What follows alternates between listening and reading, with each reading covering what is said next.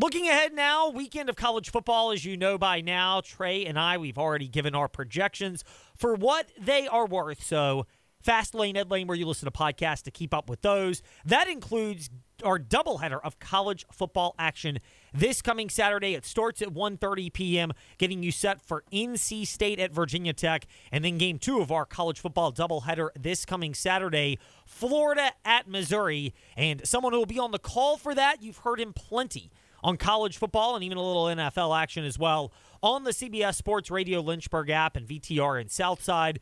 Chad Brown, former NFL linebacker and All-Pro, 2-time All-Pro, now an analyst for Compass Media Networks, and gracious enough to join us here in the Fast Lane. Chad, thank you for your time. We hope and trust and pray that you and yours are well. We're at the point of the year now where you start to figure out where teams are in college football, differing levels of motivation.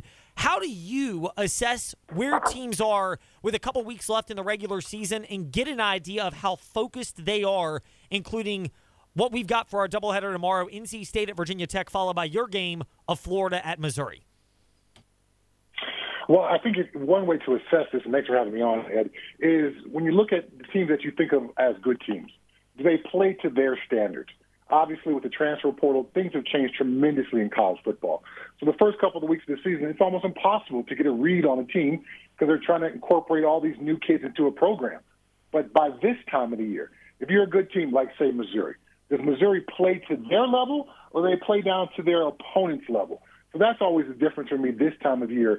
Have you established a standard as a football team, and are you beginning to play to your standards? Let's take Alabama for an example. Obviously, they got that loss against Texas. They went through 3 different quarterbacks at the start of the season, but now that Jaden Milroe is beginning to hit his stride, Alabama is hitting their stride, and they are playing to their standards. So you kind of got to throw out the first 3 or 4 weeks of the season. Now in college football, this transfer rule has just made it impossible to evaluate teams based off of that. We got to look at how they're playing right now. And speaking specifically about my game, Missouri and the Missouri Tigers are playing some really good football right now. You mentioned Missouri, and they're playing really good. They've exceeded what many expectations have been. That's game 2 of our doubleheader this Saturday. First game is NC State and Virginia Tech, and the Hokies are kind of in a similar boat where they got a chance to win their game and become bowl eligible. With Missouri, a win in our second game would help them cement their case as being worthy of consideration for a New Year's Six Bowl or at least one of those bigger New Year's Bowl games. How much does preseason perception and the chance to finish ahead of that motivate teams like Virginia Tech, or in the case of your game, Missouri, to keep going when you get to the end of the year, even if a conference championship is a distant possibility?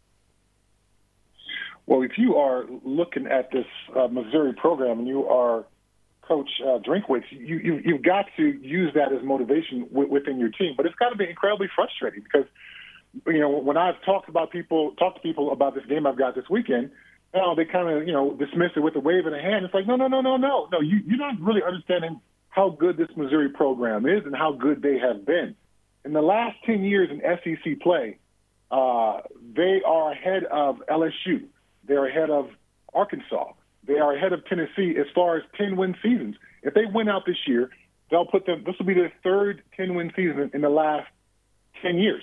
So their ability to stay ahead of those programs that we think of as college football blue bloods has really just been amazing how they've flown under the radar. Chad Brown, analyst of college football, does some NFL coverage as well. He's with Compass Media Networks, not Westwood One. Apologies for getting that confused. As Chad Brown is with us here in the Fast Lane from Compass Media Networks, and he will be on the call for Game 2 of our doubleheader on Saturday, Florida and Missouri.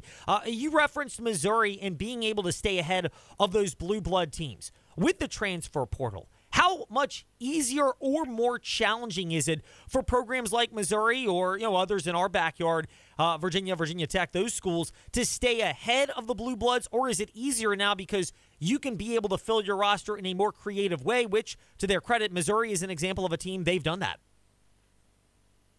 Well, I think the transfer portal, it can give and it can take away as well. So the job of coaching staffs have changed considerably from, say, back in my day, which was, 30 years ago, where, you had guys on campus and you had maybe 1 or 2 transfers in and out of the program a year. Now you've got to structure things where you are expecting a massive ton of transfers. It's almost free agency now in college football with this transfer rule, But when you get these kids on campus, you get them to transfer in, then you got to get them and convince them to stay. You've got to get them on the field so they can play and hopefully play early to keep them excited about the program. You've got to find ways to pay these kids. NIL dollars are a tremendous motivation to move schools for some of these kids. So this process of retaining players through the transfer portal is incredibly difficult. My team, the Colorado Buffaloes, up until this last year with Coach Prime, some of the best players in the Pac-12 this year were one-time Colorado Buffaloes. Jerry Rice's son, Brendan Rice, was a Colorado Buffalo before he left and went to USC, became one of their best receivers.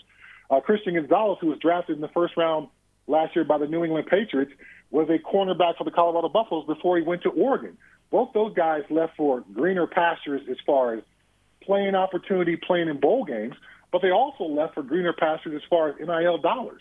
So that kind of illustrates you can bring kids on campus, and once they begin to show some promise, if you are not a program that is positioned to retain those kids, they're going to go where they can get more money and then get a better playing experience as well. Chad Brown 94 on Twitter, Compass Media Networks on Saturday night as they'll have Florida at Missouri, Game 2 of our Virginia Talk Radio Network college football doubleheader after NC State and Virginia Tech, as Chad is gracious enough to give us some time here in the Fast Lane. Chad, you mentioned your program, the Colorado Buffaloes. The end of the season for Coach Prime in Colorado hasn't been nearly as smooth and fruitful, to the eye at least, as the beginning of the year when they were winning games, generating hype and a lot of attraction and interest on social media. How much did Coach Prime and his staff expect that to be the case, knowing that they had a real talented roster, but depth gets challenged over the course of the year, and presumably as he aims to be there for a couple of years, more on that in a moment, when you don't have depth, that does start to show itself over the course of a year as it's done at Colorado?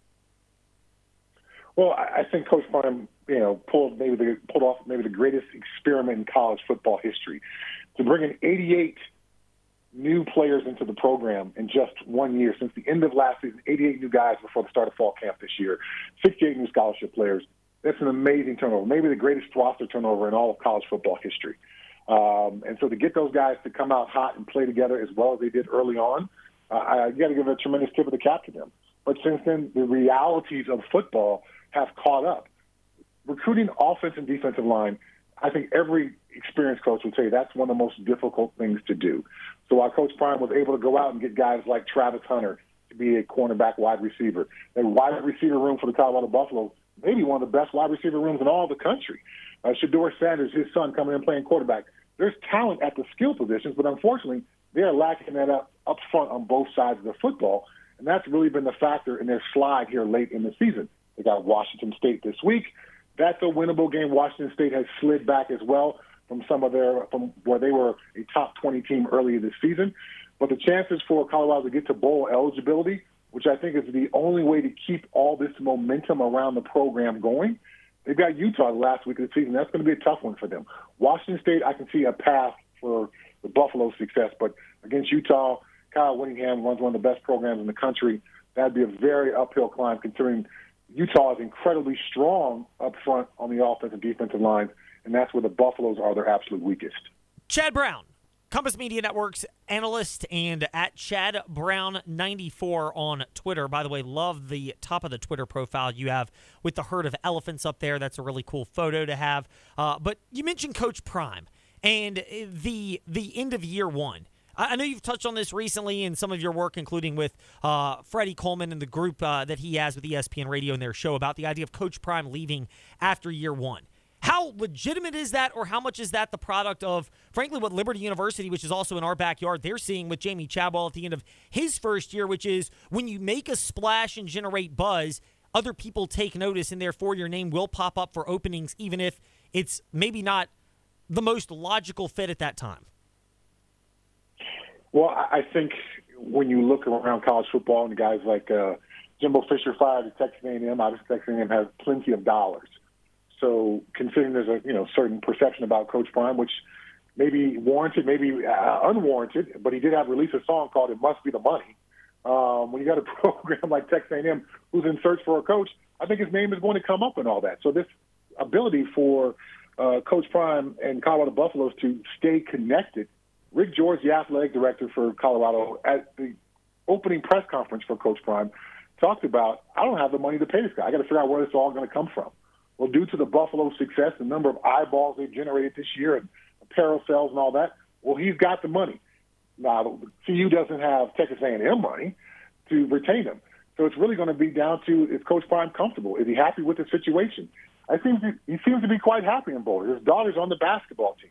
2 of his sons play for the football team. So for him to just up and leave after 1 year, it doesn't seem like that would be the case considering how invested he is into that campus and the Boulder community overall. His mom lives there as well. So to pick up the family, transfer kids out of this school into another school, doesn't seem like it's likely, but I understand why that conversation is happening. Chad Brown 94, Twitter, Compass Media Networks is Chad Brown, former NFL All-Pro linebacker, Pittsburgh, Seattle, New England, and of course at the University of Colorado, as Chad is with us here in the Fast Lane. Chad, we've touched on motivation quite a bit here. That includes the JMU Dukes also in our backyard, as the NCAA the other day ruled against their postseason goals, meaning they might make it if not enough 6-6 or better teams qualify.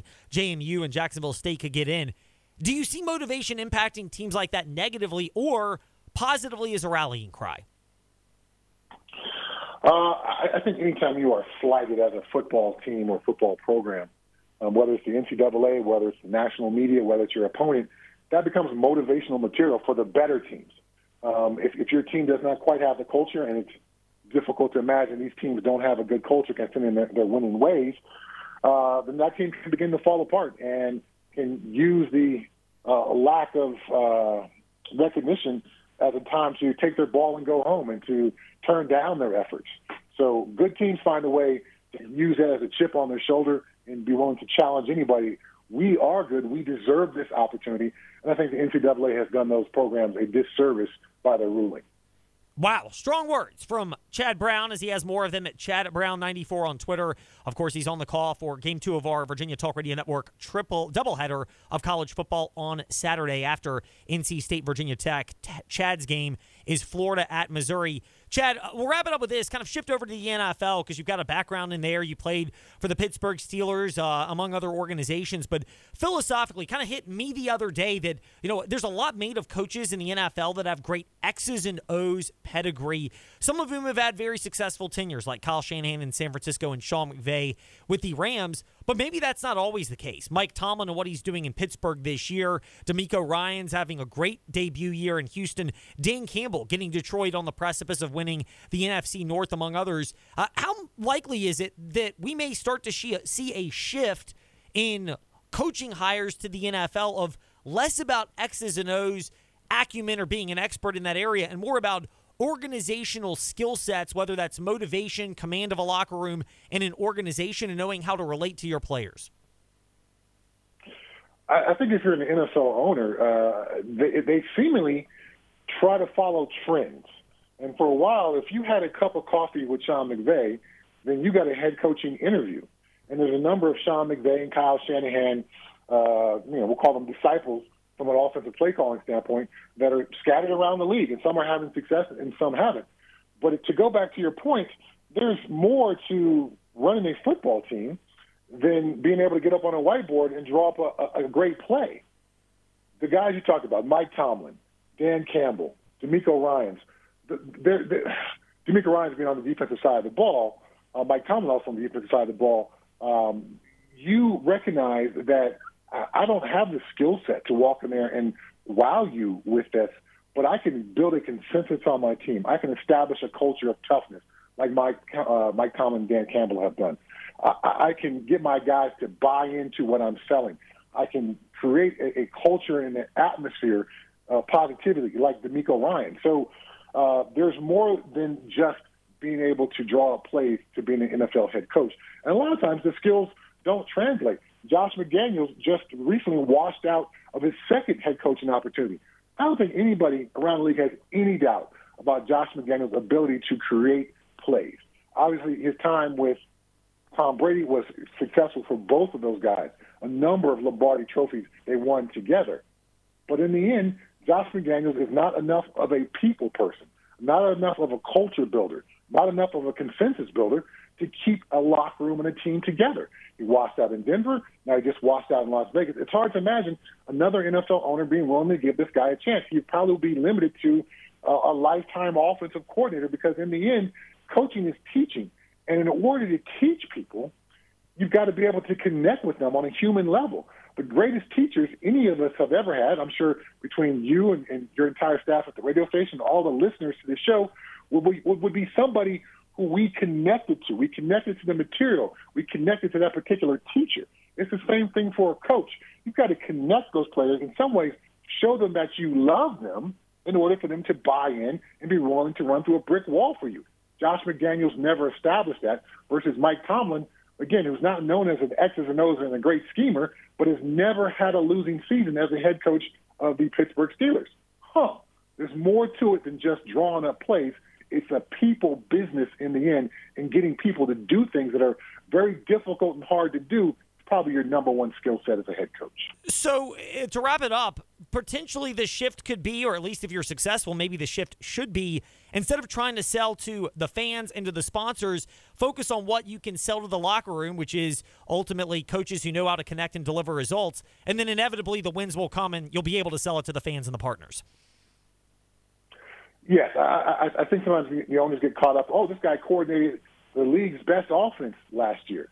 Again, that's great, but it's only great if he also comes with the ability to connect with players. So, the ownership, I mean, you as an NFL owner, you're a 70-year-old something person, and you've had tremendous success in some business adventure that usually has no correlation to the football experience. And you're going to lean upon that experience to somehow pick the right coach for this job. And I think that's why there's so many awful hires in the NFL, because these owners don't quite understand that in the end, it's a human touch business, not a schematic or a stats business. Great points from Chad Brown, and many more await at ChadBrown94 on Twitter. And you'll be hearing them, of course, Game 2 of our Virginia Talk Radio Network.